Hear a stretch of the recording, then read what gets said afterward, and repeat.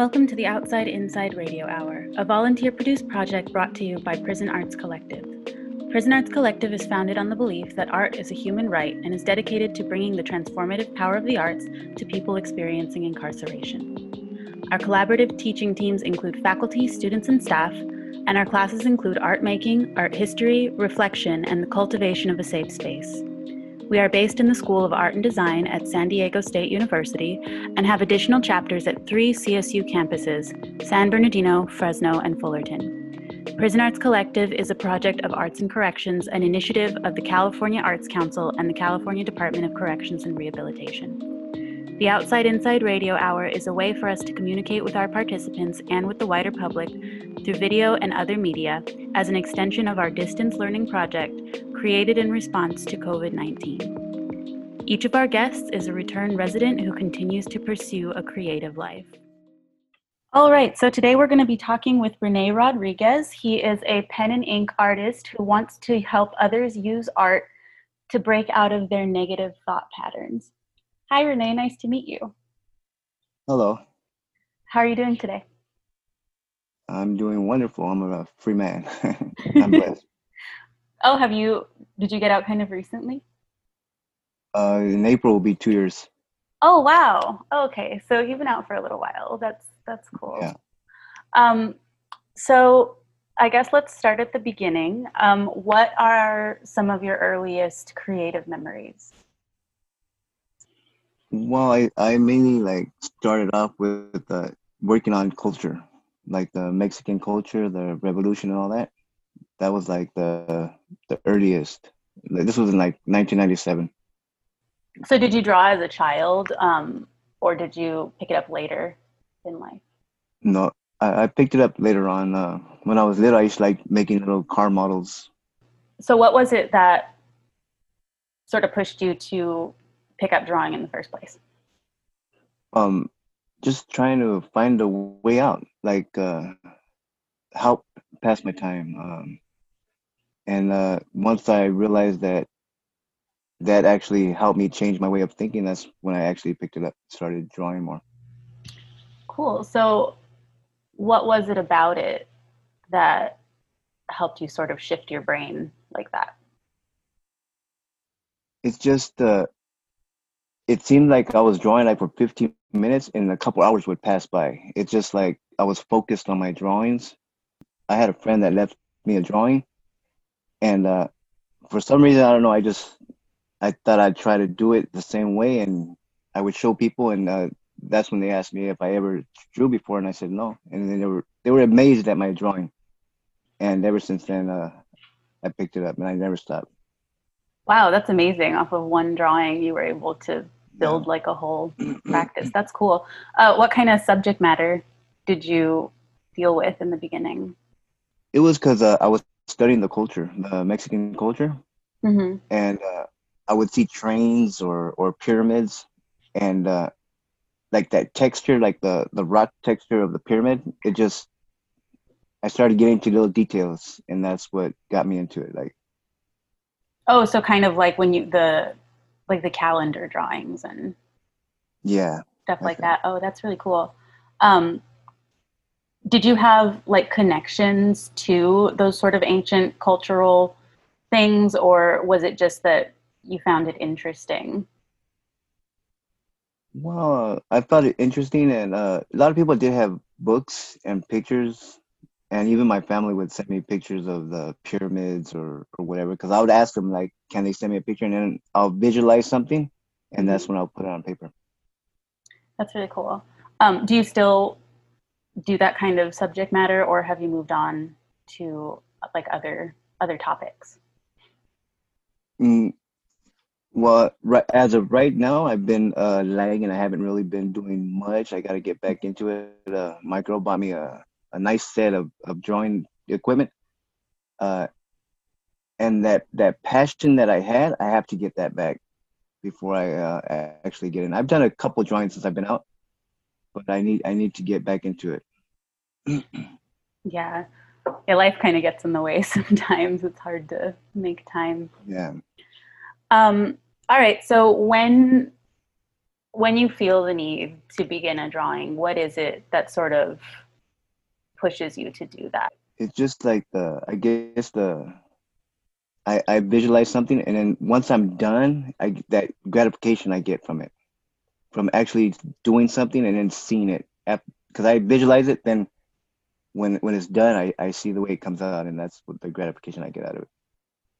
Yeah, like having a finished piece that really does feel good, especially when it looks exactly like how you were thinking. That's cool. Yeah. My niece would ask me for a picture of Simba, and I wasn't really into doing cartoons, so I would have to like, I don't know if you've seen one of the ones I did where there's Simba and then there's a real lion behind it. Mm-hmm. Uh, I just I don't know. A lot of people would ask me like, "Can you draw this?" or and I tried pushing myself to see what else I could do, or and that's mainly where it all comes from. Just and trying to escape from where I was at, you know? So when you describe finding a way out, what do you mean by that? Like, what do you want to find a way out of? Well, when I started drawing, I was just looking for a way out of like to be free in my mind, and because where I was at was I was in the shoe, and you're like 22 hours in a cell, so that's the I was looking for a way out of that. And later on in time, that's when I started focusing on trying to come home, you know? And drawing really did help me. And then that pack meeting with facilitating. So when we talk about facilitating, just for the audience, that means that you were leading classes for other people in Yeah, your unit, right? What was that like when you first started doing it? Was teaching kind of a weird transition from just like doing it yourself? it actually was because I'm real shy, and I guess I haven't broke out of my shyness or whatever. I don't like getting in front of people and speaking, but drawing is it helped me out a lot to open up more, you know? Did you find that it was like easier for you to teach kind of like one on one and help people with their questions than, speaking to the whole room at one time? Yeah, it's better. It's better when it's one on one because speaking with the room, yeah, I'm a little nervous when it comes to that. It's intimidating to do that. Yeah, it's super intimidating. Yeah. And it's also it's kind of hard to address like all the different questions at once. I imagine it would be a lot easier to sit down with each student. Um, so I didn't know though that if you're not comfortable talking about that's fine. But I didn't know that you could be kept in the shoe for that many hours at a time. How did you deal with that? Like that's a long time. Yeah, my first shoot term was like 26 months. And Wow. we're talking about 26 months of like 22 hours in your cell. You get an hour and 45 minutes of yard time. And that's It's a it. concrete Oh my box actually. gosh. Oh Yeah, my gosh. For 26 months. yeah, 2 years, longer than 2 years. That's hard. Even one time we went on a hunger strike, and I went 6 days on a hunger strike. Actually, drawing helped me focus more on my art than the hunger. And I went 4 days real good without like worrying about eating, and then it started catching up to me. But drawing really helped me with a lot of things. And the hunger strike, was that to get attention to get out? Yes, the hunger strike was for everybody so that they could get rid of the shoe terms. The shoe, because that was a form of torture for people. Yeah. Yeah, it sounds like it. Were you successful? Yes, it was like in 2016, that's when it started happening. They started letting everybody out. But That's yeah, it did amazing. work. It took time, but it worked. That's amazing. I mean, that's awful that you were in there for almost 2 years, but that is amazing that that was able to like get attention because I would imagine it's probably really hard to get people's attention from in there. Yeah, and there was a peaceful protest too. So, Yeah. What did that feel like? well, the way I was is I get adjusted to wherever I was at. I could adjust real quick, and I'm telling you, art that just that that's what I needed to keep me sane, and it really did help me focus on my art, and it would take me out of my spot where I was at. So I would when drawing, it was like a journey. I was on my own little journey. So art actually helped me. That's cool. And so that's what you mean when you say that you think it could help other people. It really can. Any form of being artistic, whatever, singing or whatever, it keeps your mind focused, and you don't gotta. It's a way of getting out, Hmm. And what you said earlier about like the gratification of seeing something finished, that definitely has a way of keeping you sane because it keeps you connected to like what's right in front of you. It gives you like a purpose, a focus, Yeah, yeah, focus. totally. So when you were a facilitator, was that before or after this experience? No, it was way after. Way after. So did you ever talk about that with any of your students? Um, no, I don't think I ever had. They No. they were probably going through the same, so they were looking for a way out in their own way, not knowing that they were doing that. But I've never actually brought it up to anybody.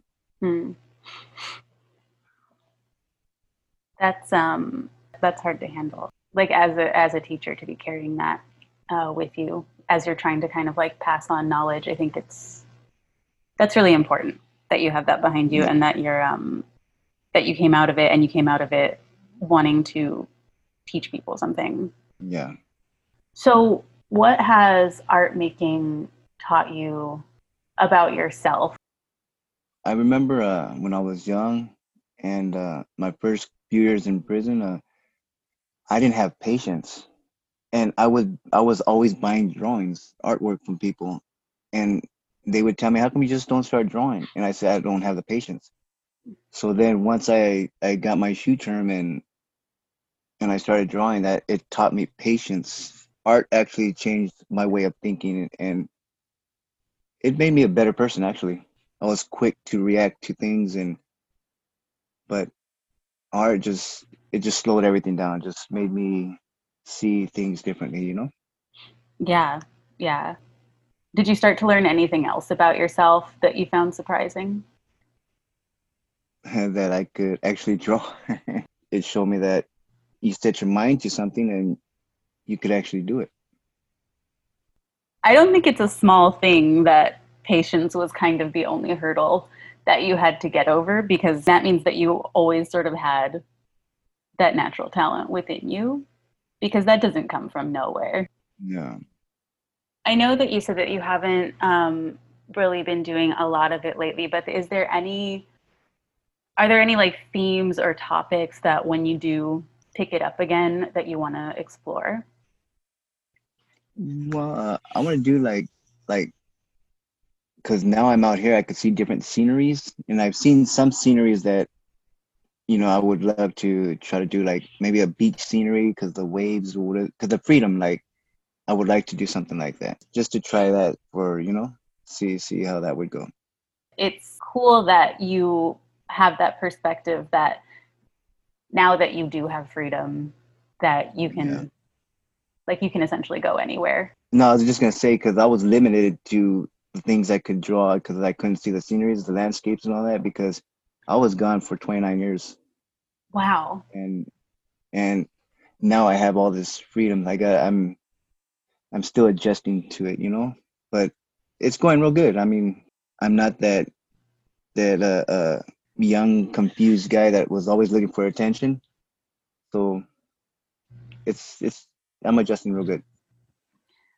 Can you talk a little bit more about that? What do you mean by young and confused and always looking for attention?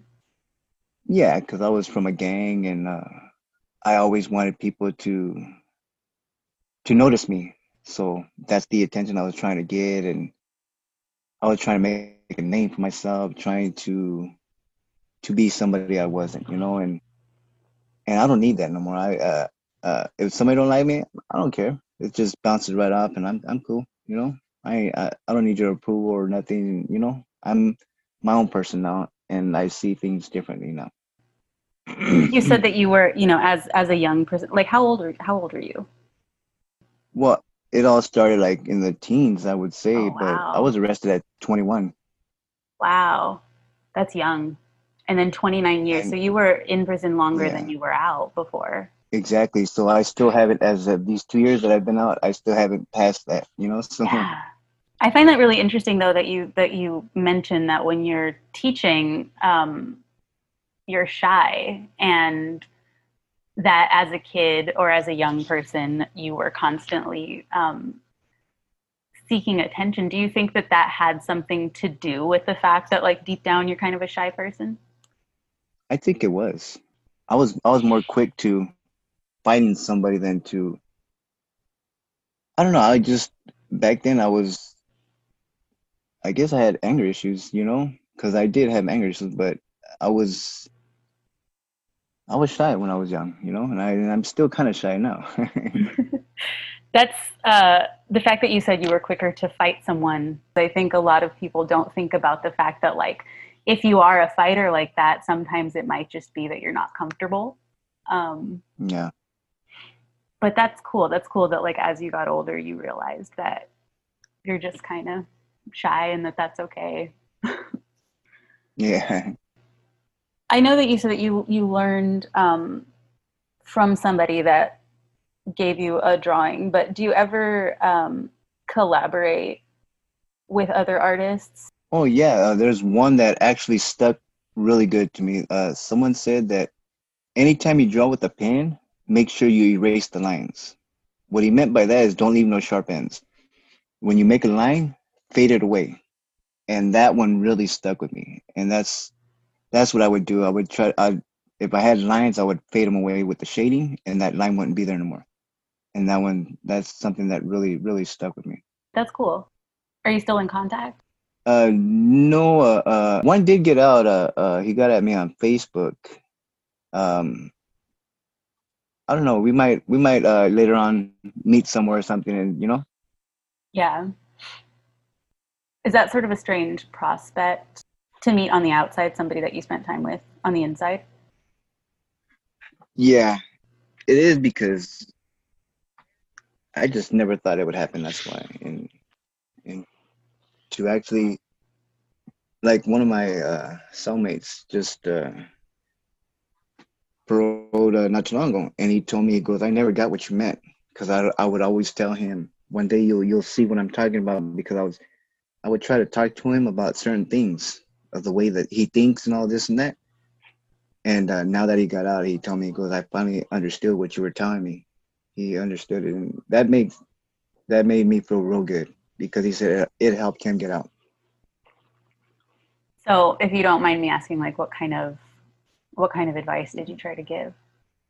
Well, I would give him advice about staying away from his a whole old homeboys.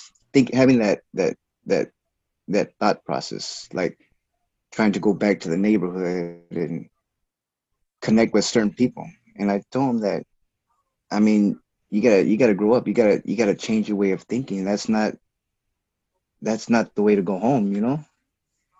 And he wouldn't understand, and he finally got it. Was that hard to do?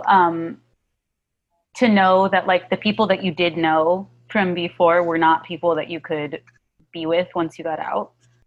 It wasn't hard because this whole time that I was arrested, the only people that were there for me was my mom, my sister. They were my brothers. They were like, well, family. That's the one that was always had my back. They were always there, whatever I needed. And my so-called friends were nowhere to be seen. So it was really easy to get change my way of thinking after that. After so many years, Did your mom or your sister ever open up to you about what it was like while you were away? I know it was hard on my mom, because the same year that I went away, my great grandma passed away. So to my mom, she lost three members of her family in months apart, you know. So it was really hard. And my sister would tell me that she would cry a lot, you know, and Oh man, that was hard. Yeah. and with a 29-year sentence, yeah, like you can visit and you can call, but that's got to be hard for a mom. Are you living with your family now? And what's that like? No, I'm actually in a transitional housing still, but I plan on getting out of it in a few months. So the thing with us in the house is we call ourselves brothers because we're all lifers, and for one lifer, for another lifer to come home, we always tell them welcome home, you know, and we consider ourselves brothers because we were in the same boat, you know what I mean? We had this focus to come home, and to actually go to board and get a date. That's like the toughest interview you'll ever have, because we have to prove to the commissioners that we're not a threat to society anymore, you know. And anybody that comes home that's a lifer that's in our house where we're at, we always welcome them, and we consider them brothers. We cook, we all share, because in prison we have boundaries. You know, you can't go here, you can't do this, you can't eat from him, you or this. But here in our home, we don't do that. We share everything. We're brothers, you know. That sounds like a really, like it sounds like a small change, but that's a big, It's big a deal. really big change, yeah. Just being able to like share with other people. Yeah. So what was that interview like? Are you okay talking about You're that? talking about the board? Yeah. Yeah, I could talk. I could talk a long time about that. I went to board twice. I had to go twice before they gave me a date, because the first time I went in, I was denying everything. I was minimizing. I wasn't taking responsibility for nothing, and they denied me real quick. They gave me a 5-year denial. They said do this, do that, and whatever. And the second time I went in, I did everything they asked me and more. So I had all these certificates. I did all these classes. I learned the 12 steps. And when I went into the board, it was the same commissioner. And he told me, he goes, remember me? And I said, yeah, I remember you. And I said his name, and he said, he goes, the first time you came in, he goes, I knew you were lying. I mean, I was straight just lying to myself too. So the second time I went in, I confessed to what I was there for. I admitted everything. I took full responsibility for everything I've done on the streets and in prison. I wrote apology letters. I did everything. I did my homework. So that's why I'm home now. That expands to so much of life. The minute that you take personal accountability for your part in stuff, like Yeah. doors open, because people, I guess, respect you after that, right? Yeah. It's crazy because I felt this, like when I actually admitted and took responsibility, I felt this weight lifted off my shoulders. Like I could speak about it now. Like I'm not lying no more, because when you lie, you gotta have a good memory. But when you're telling the truth, you know your truth, you know, and it's easy. It's just there. Just put it all on the table, you know, and that's what I did. That is so true. Like lying almost gets more stressful than the responsibility of the truth sometimes, because you have to Yeah, remember every single little lie and how they tie together. exactly. Is that something that you carry with you now, like as a personal philosophy, like accountability and honesty and all that? Yeah. Trying to help others too, whatever I can, you know. Just be yourself and don't care what anybody says about you. Just focus on yourself and try to do good. Try to help others. All right. Well, thank you so much for speaking with me. I really appreciated hearing all of your perspectives. And thank you for your patience and your being real patient with me. Thank you. If you'd like to learn more about today's guest, you can find further information on our Instagram at Prison Arts Collective. To find out how you can help us continue to provide our programming, please visit our website at www.prisonartscollective.com.